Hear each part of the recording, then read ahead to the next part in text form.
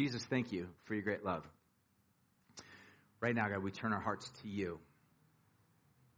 We invite you, Holy Spirit, to come, shape, remake our hearts, our minds, and our lives.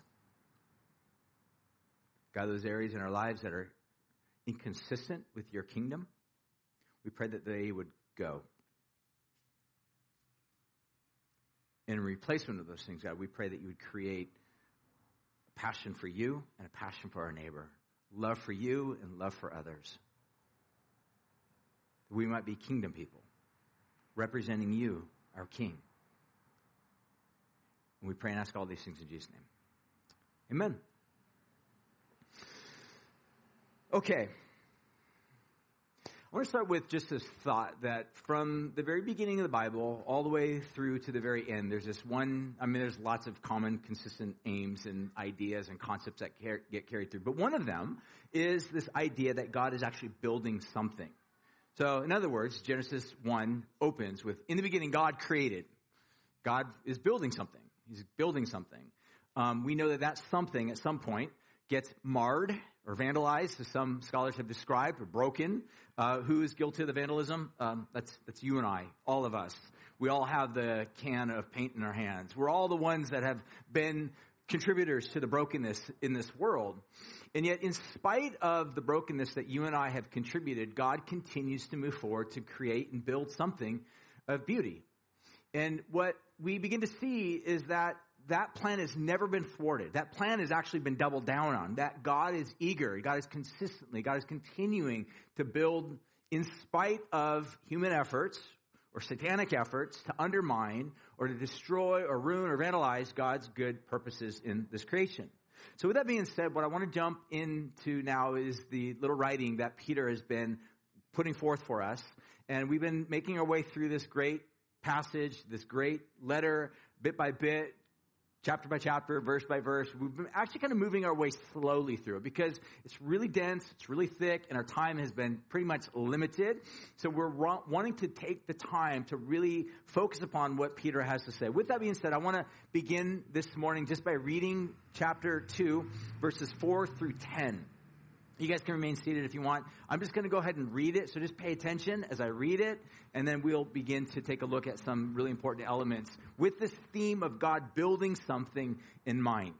1 Peter chapter 2, verse 4 through 10 says this: As you come to him, a living stone, rejected by men, but in the sight of God, chosen and precious, you yourselves, like living stones, are being built up as a spiritual house, to be a priesthood, to offer spiritual sacrifices acceptable to God through Jesus Christ. Verse 6, it says, For it stands in Scripture, Behold, I am laying in Zion a stone, a cornerstone, chosen and precious, and whoever believes in him will not be put to shame. So the honor is for you who believe, but for those who do not believe, the stone that the builders rejected has become the chief cornerstone, and a stone of stumbling, and a rock of offense. They stumble because they disobey the word, as they were destined to do. Verse 9, he says, But you are a chosen race, a royal priesthood, a holy nation, a people for his own possession, that you may proclaim the excellencies of him who called you out of darkness into his marvelous light. You once were not a people, but now you are God's people. Once you had not received mercy, but now you have received mercy. And this is the word of the Lord. One of the things I think is really crucial as we look at this, there's really two things I want to look at. In fact, there's so much here, I'm going to basically delay what I'm going to be talking about, some part of this, until next week, and we'll spend more time focusing on this. And the two questions that I really want to ask are these. Number one, what is God building? If it's true that God is building something, again, Genesis 1 starts with that, the book of Revelation points to that. What is it that God is actually building? I'll go through this very, very quickly because, like I said, the main bulk of this idea of what God is building, I want to preserve for next week. So I'll go through this real quick. Number 1, verse 5 tells us God's building a spiritual house. Verse 5 also tells us that God is building a temple, what he describes as a holy priesthood. And then verse 6, he describes God actually laying in Zion a cornerstone. Again, next week we will spend really the entirety of our time looking at the subject matter of Zion.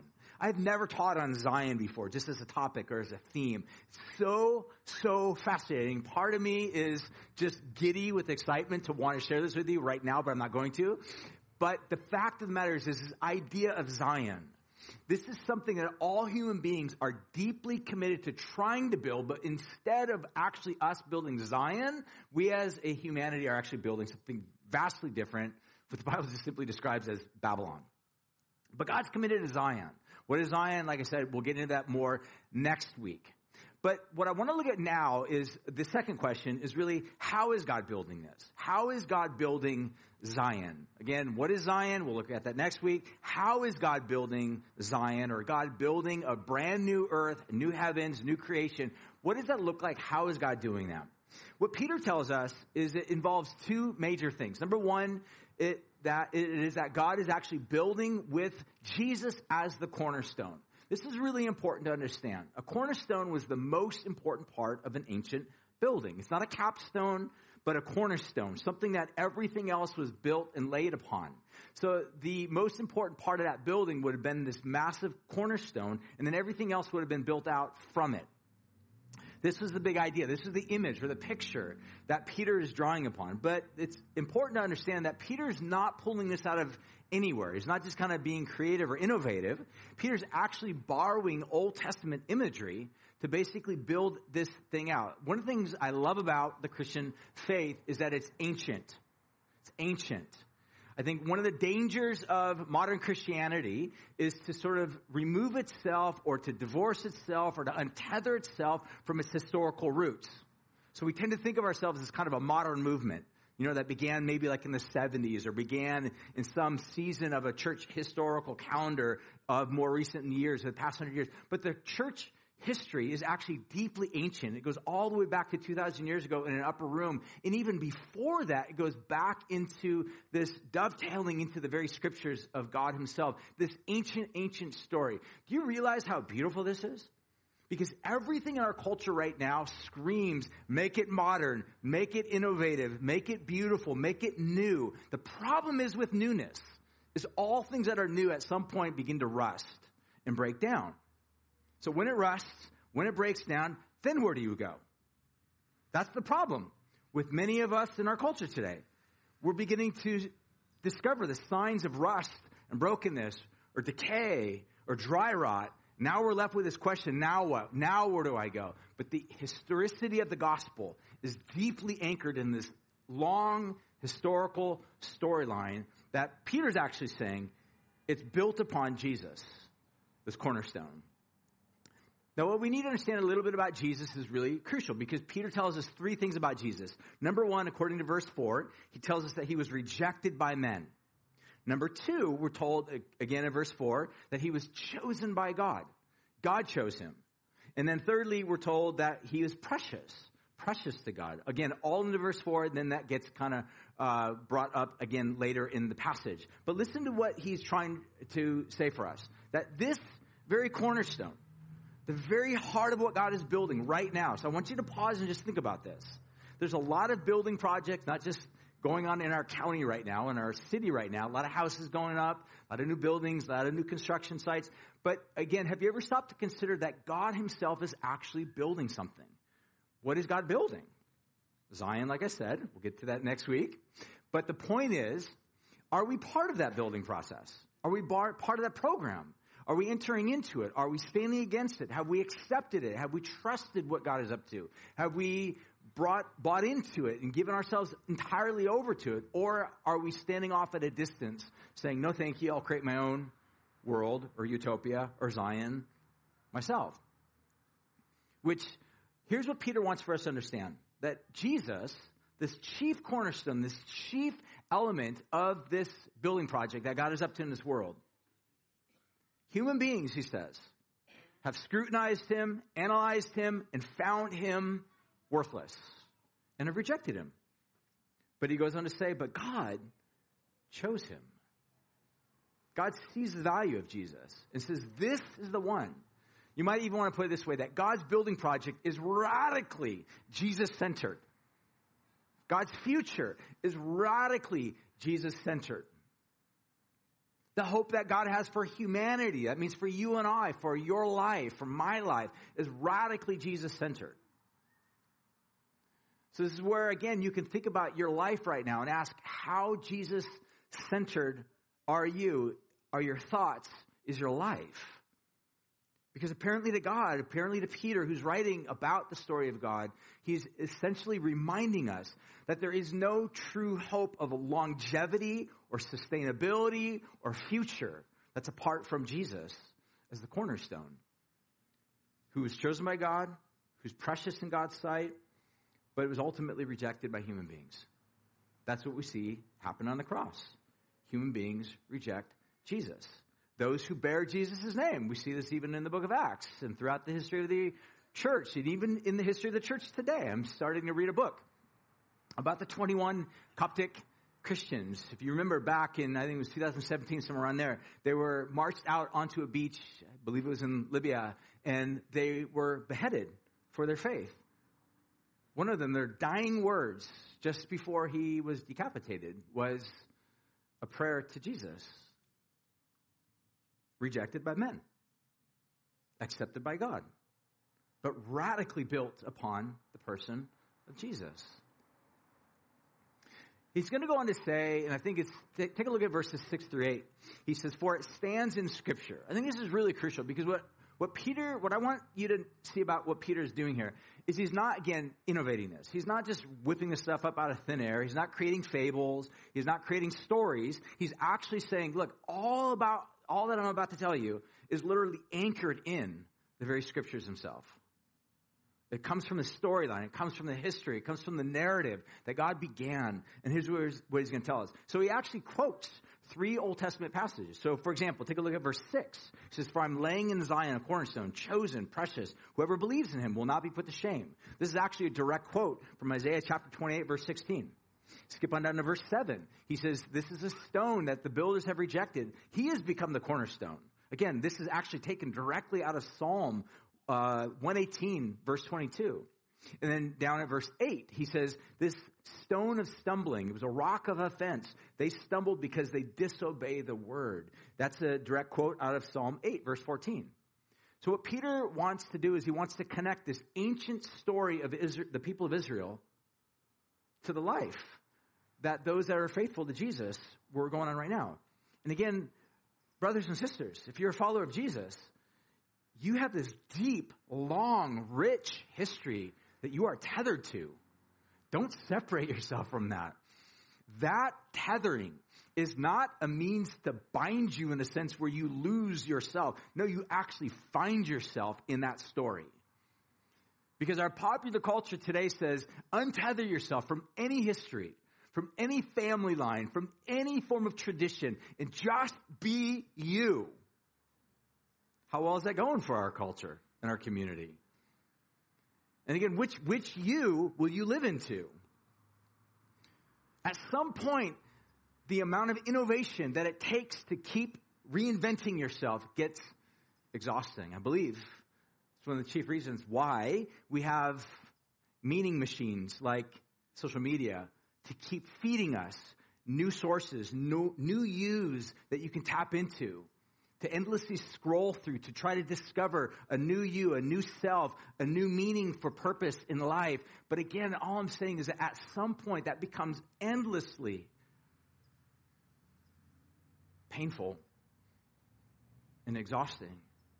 And in its place, I believe what Peter's suggesting is an identity that we have that's deeply tethered to this historically rich storyline of God. That's freeing. And it's in that story we find ourselves. Now here's what he's going to go on to say, which leads me to the next thing, and I'm done. So number one, we see how is God building this? Number one, with Jesus as the chief cornerstone. This building that God is establishing and creating in this world has Jesus as the very center of it all. Secondly, it's not the only thing that God has as a part of it. This is what's interesting about the text, is that God also invites human agents, human beings, people like you and I, to be part of this building project. Listen to what he goes on to say in verses 9 through 10. He says, but you, listen carefully, but you are a chosen race, a royal priesthood, a holy nation, a people for his own possession, that you may proclaim the excellencies of him who called you out of darkness into his marvelous light. Once you were not a people, but now you are God's people. Once you had received mercy, once you have not received mercy, but now you've received mercy. What Peter's been talking to this community of people in the book of Peter is that these are a community of people that have been rejected by the community. Again, this has been a common theme we've been discussing throughout this entire letter, is that one of the reasons why Peter's writing to these people is because they're really trying hard to be faithful followers of Jesus in a hostile world to them. They have not received them. They've rejected them. And so what they're experiencing is this rejection from the culture. So did you notice the language that Peter uses is almost identical to describe the language that was used to describe Jesus? Rejected by men, accepted by God, and precious. So the second aspect of what God uses to build forth his kingdom, his Zion, involves you and I. Who are you and I? Rejected by men, accepted by God, and precious in his sight. I don't know how you think about yourself. I don't know how you think about where you even fit in society, in community, in church, in a small group, in a men's group, in a women's group, even here right now, maybe on a Sunday morning, either in this tent, outside of this tent, in the building, wherever it is, at home, where you even find yourself fitting in. I hope that the message of Peter resonates deeply and strongly with you. You are, for all intents and purposes, if you have devoted yourself to Jesus, you will be rejected by men. Yet somehow that doesn't always sit well with us because we try so hard to not be rejected by men. We do everything we can so that we're not rejected by men. Now again, I'm not suggesting go be an idiot and be rude and be unkind to people and they're like, I'm rejected. See? No, you're rejected because you're not very kind. That's why you're rejected. Or sometimes we all know that Christians can be really weird. They post weird stuff on social media and repost weird stuff constantly on social media. You're like, they're really weird. I reject them. So they're being rejected not because of their faithfulness to Jesus, but because they're just straight up weird and they keep posting weird memes. That's why they're rejected. But what I would suggest to you, that if you are a follower of Jesus, you will be rejected by men. It's part of the course. And without going too in depth in terms of elaborating this, the best thing I think you and I can do is to just accept the fact that part of this world means that there will be a segment of society, it may be the majority of society, that will simply look at us as human beings and say, I don't like the way that you live your life. And again, I'm not just simply talking moral. I'm saying just even the ethics that we would say, love your neighbor, love your enemy. When the world is constantly saying, what tribe do you belong to? What group do you belong to? What political affiliation are you part of? Jesus? No, you have to be left or you have to be right. You have to be progressive. You have to be conservative. You have to choose. Jesus? I reject you. Okay. I mean, at some point, we have to look at the fact that's part of what it means to be a follower of Jesus. But again, here's what Peter wants us to see, is that you are accepted and precious in the sight of God. God is actually using human beings to be a part of his building project. This is God's intention, by the way, from the very, very beginning. In fact, if you go back to the book of Genesis chapter 1, and you begin to read a little bit about what God had called Adam and Eve to do, their job was a monumental job that actually involved a lot of kids. A lot of children. It's one of the reasons why God says, be fruitful, multiply, have lots of kids, because your job of transforming this planet into habitable space that glorifies me, that blesses others, will involve an army of people serving, faithful, devoted to me. An army of people that are seeking out my wisdom and not the wisdom that comes innately to their own senses and their own desires and their own sensibilities. But what Peter's suggesting to us is that God is at work in this world, and he wants to use each one of us. We looked at a couple weeks ago the idea of a stone. Again, you can look at this building real quick. So this building is one big, massive building. But if you look at it closely, it's one big, massive building made up of many, many stones. And this is the image that Peter wants for us to understand, is that the very work that God is creating is one big, gigantic community that he's building, but it's involved in involving lots of human beings like you and I to work together for that. I'm going to read a couple passages and I'll wrap this up.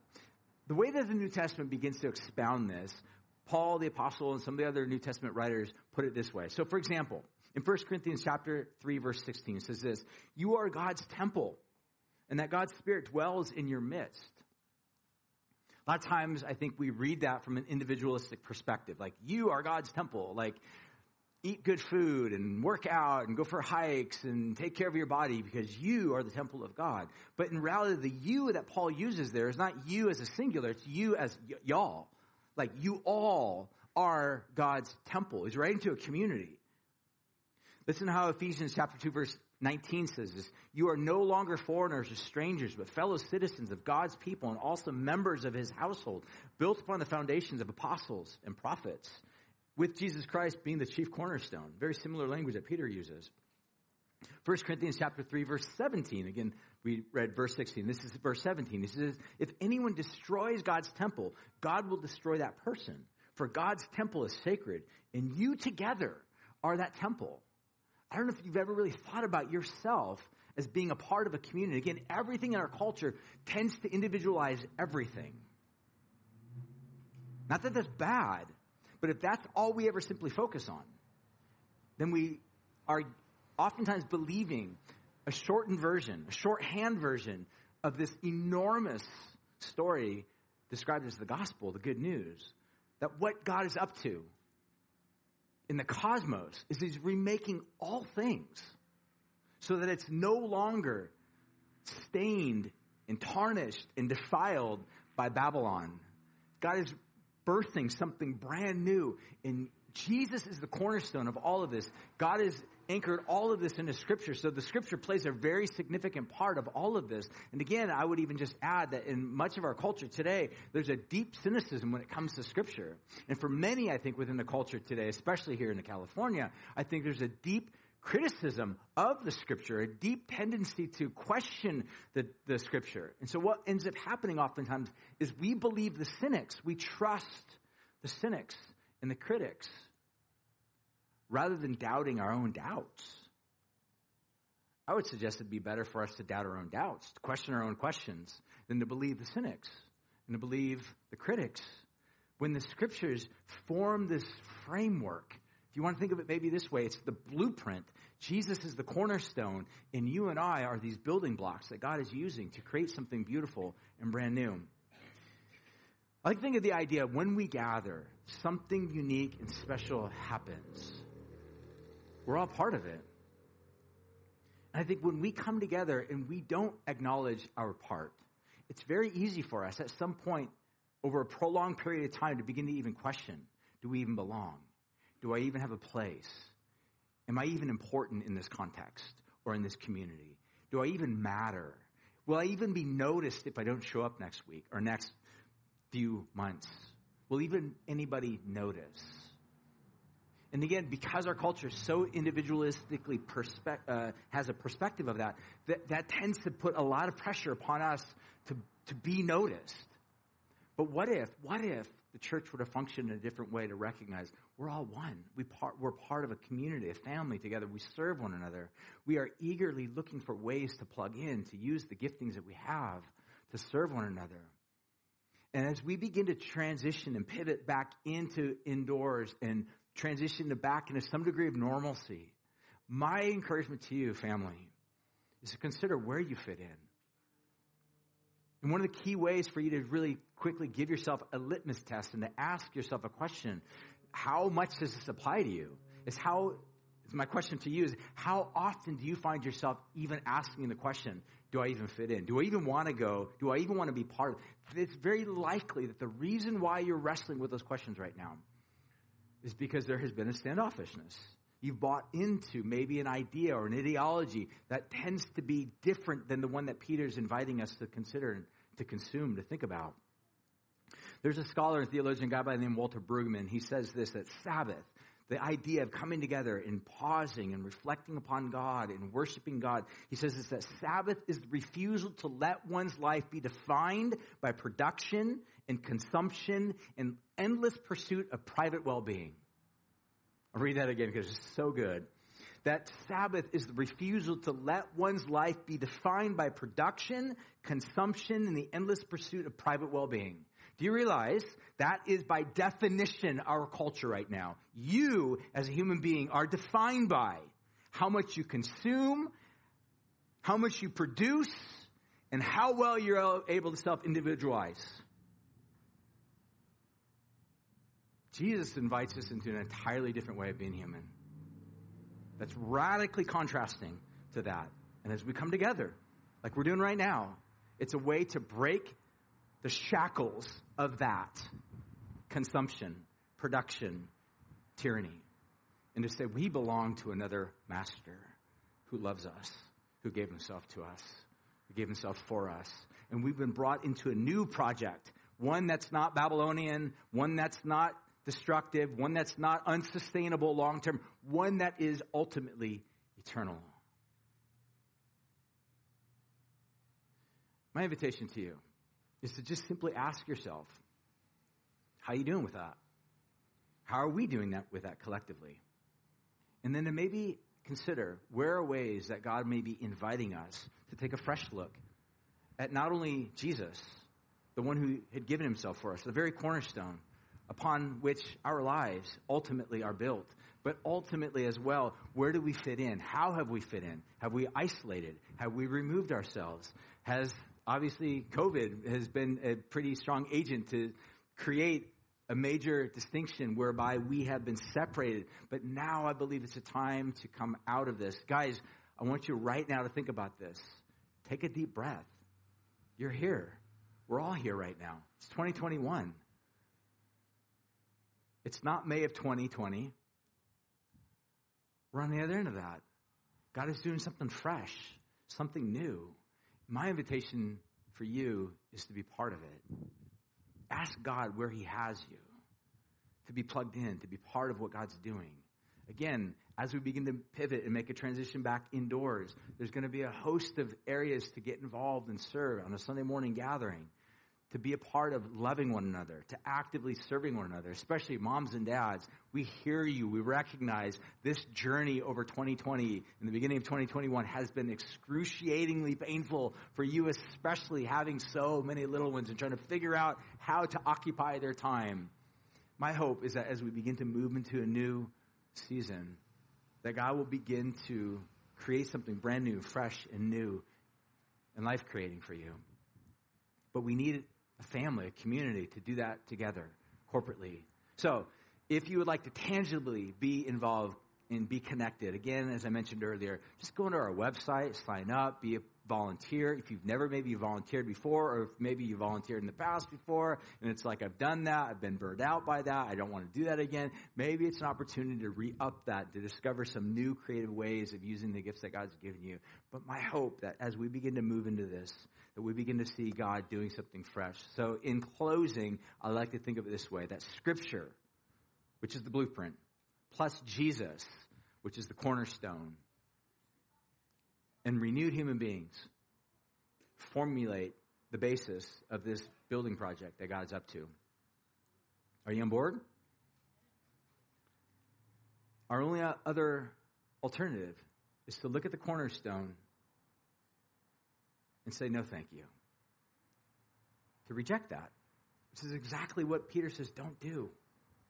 Because that very cornerstone, though may be convenient to reject and to omit or to flee from, apparently to Peter, as well as the entire storyline of the Bible, that very cornerstone will be the very one at some point at the end of history we will all have to ask ourselves, how did we make space for our lives around that cornerstone? Did we frame our lives according to his life? So I'm going to invite us all to stand. I'm going to pray. We will sing in closing. We will partake of communion. If you would like to partake this morning, go ahead and receive from one of our ushers the little cup. And again, just in case you are new to this whole weird communion cup thing, there's a little wafer on top. So make sure that you see that and carefully identify that. So I'm going to pray. We'll sing a song. We'll partake of the communion together as an act of worship. Jesus, thank you for your great love. And we now, God, turn our hearts to you in repentance from sin, from our unwillingness to align our lives around you, Jesus, the chief cornerstone, and faith, whereby we say we want to give ourselves over to you, to trust you. Because, Jesus, you alone have the words of life. Where else can we go? What other alternative story can we give ourselves to?